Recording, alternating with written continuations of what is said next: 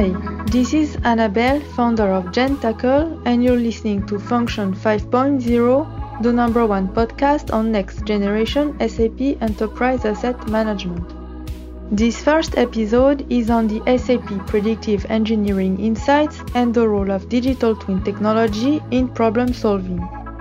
Without further ado, let's welcome two thought leaders in the design and applications of physics-based simulation software, Vadsan Govindarajan and Arnulf Hagen. My name is Vadsan Govindarajan. I've been at SAP since 2002, so close to 16 years now. Had all kinds of roles, including corporate strategy, product development, and I am heading the digital twin from a perspective of the high-fidelity digital twin that we develop with sensor-driven analytics, so to say. And the second piece of digital twin that I'm heading is our team in New Zealand, which is based on the acquisition of Right Hemisphere that happened in 2012. I'm Arnulf Hagen. I have been the managing director of FEDEM since 2013 and was responsible for developing the business plan that ended with the acquisition by SAP of FEDEM technology in 2016 and continued so until the merger that took place this summer. Since then, I'm chief scientist focusing on theoretical and methodological development of the digital twin in SAP, the high fidelity digital twin, as Vadsan said, as well as other physics-based methods in the PEI. Thank you very much. Back in March this year, SAP announced the launch of SAP Predictive Engineering Insights, which is referred to as PEI. But what really is SAP Predictive Engineering Insights, and what's the role of digital twin technology in this solution? Let me start. The work on Predictive Engineering Insights started 2 years back when SAP acquired FEDEM.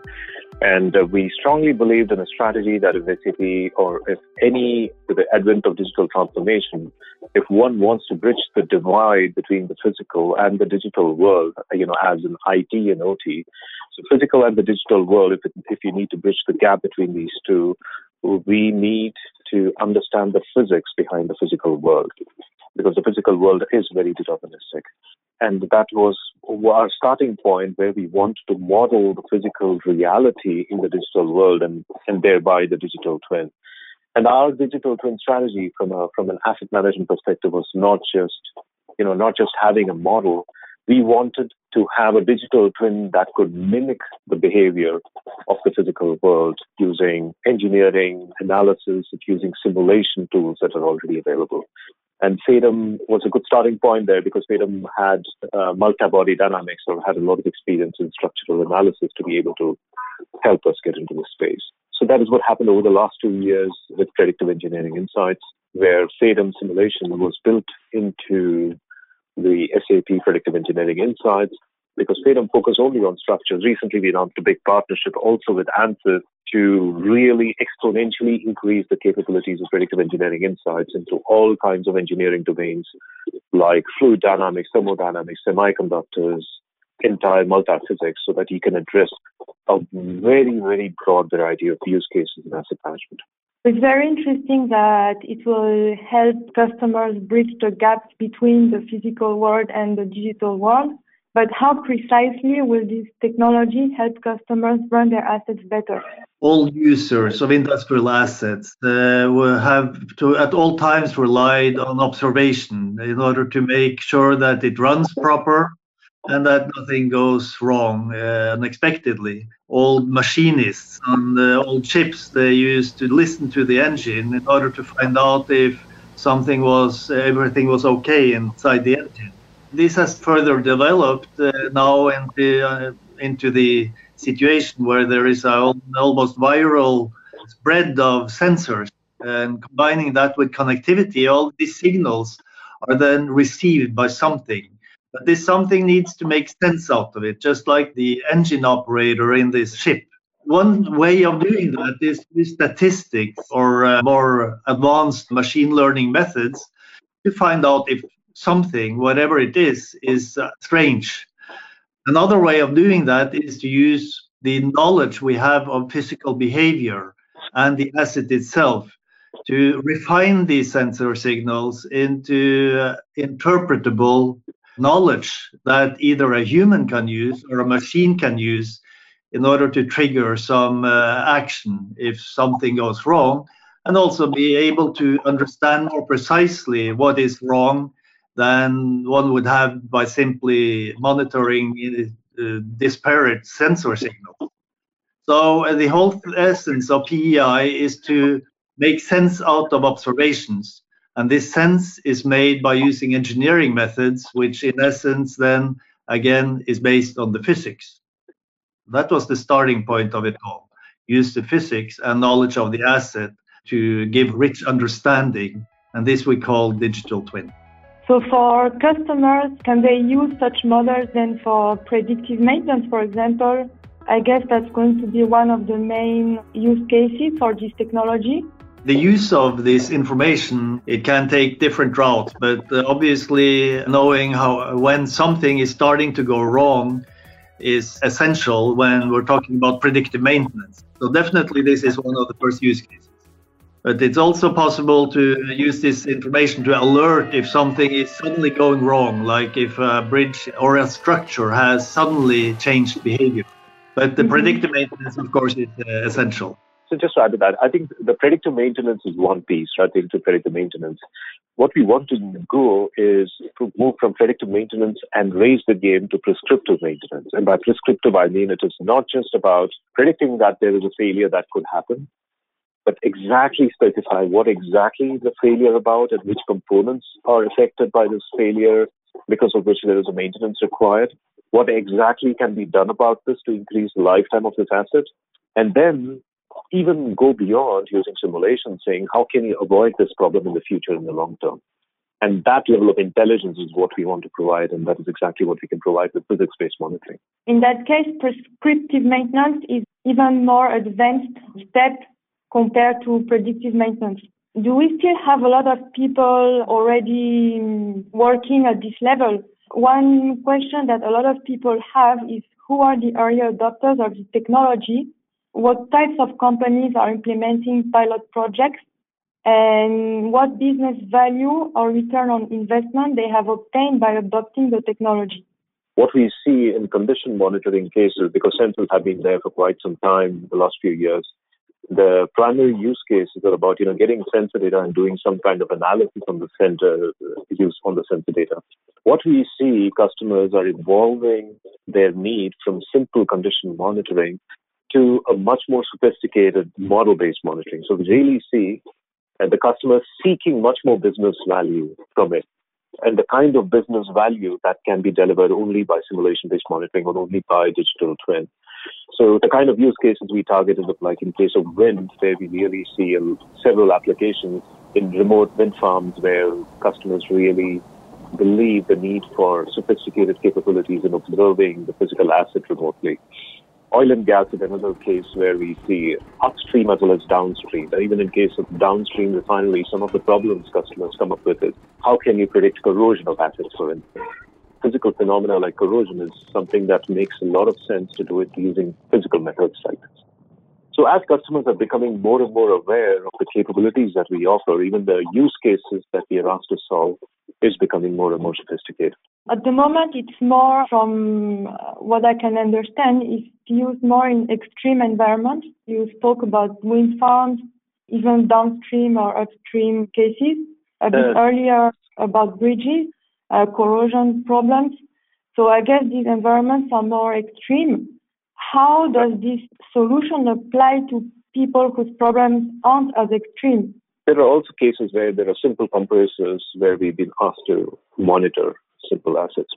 I think in the beginning, in case of any technology that comes ahead, what we see is usually you try to apply it to use cases where you can deliver, where you can solve a very, very critical problem. And then over a period of time, you would see the application being applied even to simplistic, much less mission critical issues over a period of time.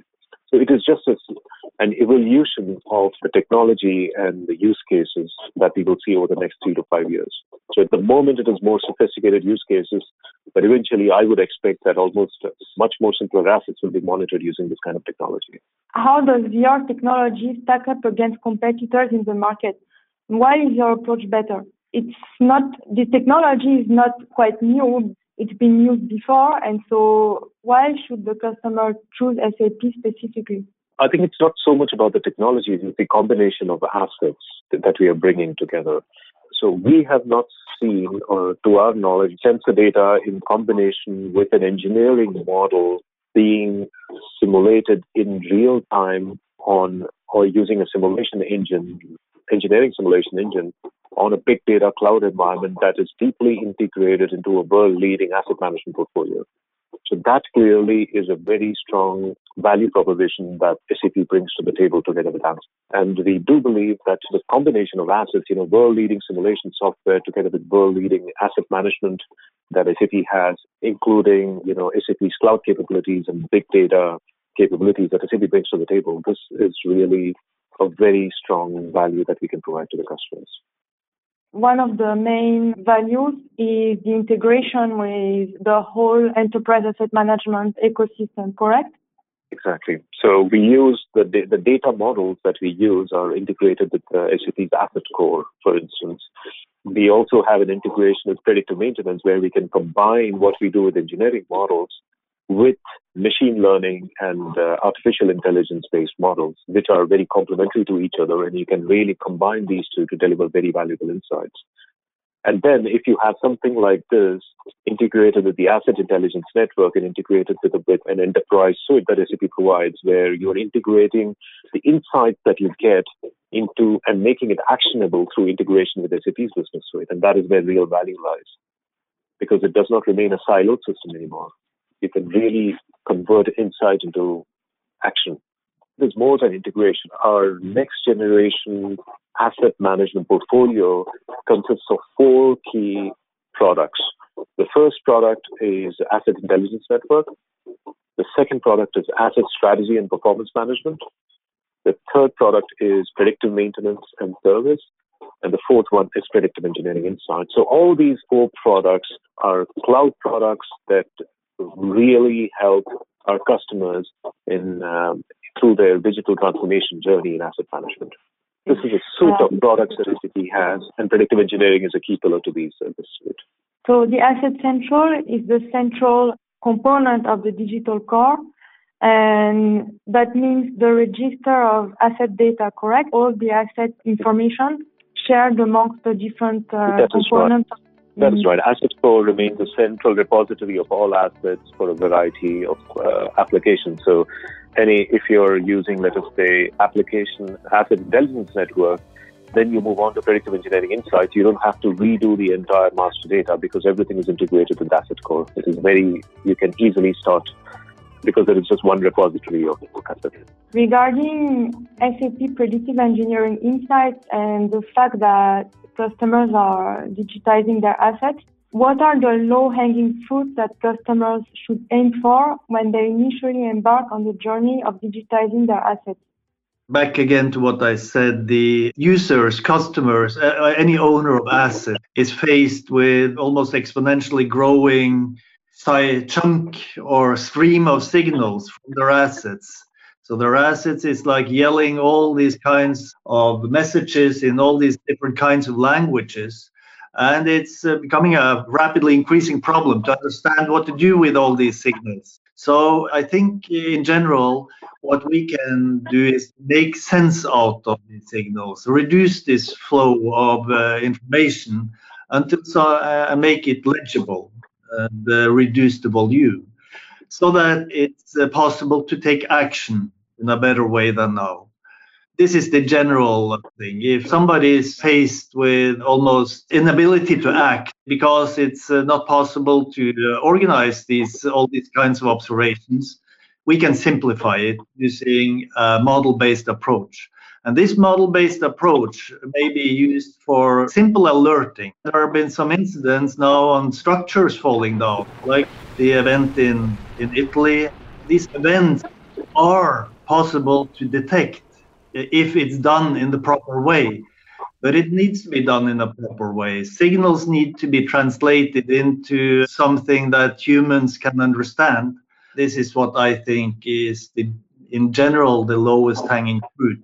Simply make sense out of all this information and then implement fairly simple alerting or simple actions, or even give the engineers that work with these assets new instruments to understand the behavior of what is going on with their assets. Just to add to that, I believe almost everything at the moment is a low-hanging fruit because we are very much in the beginning of tomorrow, so to say. A beginning of a world as we would know it 5 years from now is going to be very different from the way things are being done now. I think most of asset monitoring is very rudimentary, and we see many customers trying to do experimentation with a wide variety of use cases. The way technologies are converging, including cloud, big data, engineering simulation, and the asset management portfolio that we talked about, there is the convergence of all these together at this point of time is going to result in a completely new way of monitoring assets than we ever could imagine. So I think this could be applied to almost any kind of asset categories, and I do believe you can deliver tremendous value. I think 5 to 10 years from now, I would assume that people would not be able to imagine not having these kind of sophisticated methodologies to monitor assets. This would just become the new normal. So if customers want to now start with this technology, how should they go about building the digital twin? How exactly are the relationships between SAP, FEDEM, ANSYS? Will SAP be the single point of contact, or the customer has to collaborate with the manufacturer of the asset and ANSYS? How can they build the digital twin? From an interaction model, the product is being sold by SAP, so the customer would interact with SAP. And then we would engage our partner together for their expertise to ensure that we deliver the value from the product. So the primary point of engagement is SAP for the customer. So regarding your second question, the way they have to go to the manufacturer, I think this question has been raised a couple of times, that will the manufacturer share the designs, will they share the model information? We have seen several cases where there has been no hesitation for a customer to be able to approach their manufacturers. There are several reasons for it. Maybe Arnold, you can provide some details on the reduced order model discussion that we had yesterday. There is a legitimate concern from manufacturers regarding the production or the concept of digital twins, because it implies that information about the product is transferred to somebody, whether that is SAP who hosts a model or the customer who can do something with it. And by doing so, it's the further concern is then that the IP will leak together with this model. Most of this is related to geometric information, material properties, details in the control system, mechanisms, how they work. And that is not necessarily needed in producing a digital twin. In FEDEM, this product may be reduced to a mathematical representation, a set of matrices. No geometry is in reality needed. And in ANSYS, this system may be reduced runtime, and a program, a reduced order model running like a program, where all the IP-sensitive stuff is either left out or is embedded in code. In one sense, it's a black box that prohibits reverse engineering of the product, while at the same time, its main behavior is open to the user. So from our perspective, it's a win-win. So basically, you get most of the data for the modeling. You are able to get it directly from the customer and the manufacturer, correct? In most cases now, with modern, with assets built for industrial use or any use now, you will have some sort of CAD model to start with. And this CAD model is the origin of the digital twin. But it will then be manipulated so that only the relevant information is taken out. And this relevant information may not be that IP sensitive. In new build or in systems that come online now, it will come from the manufacturer. On old system, one needs maybe to engineer it or to just represent it by using drawings and knowledge about material properties. It's a different story. But more and more, the information will already be residing some way or another with the manufacturer.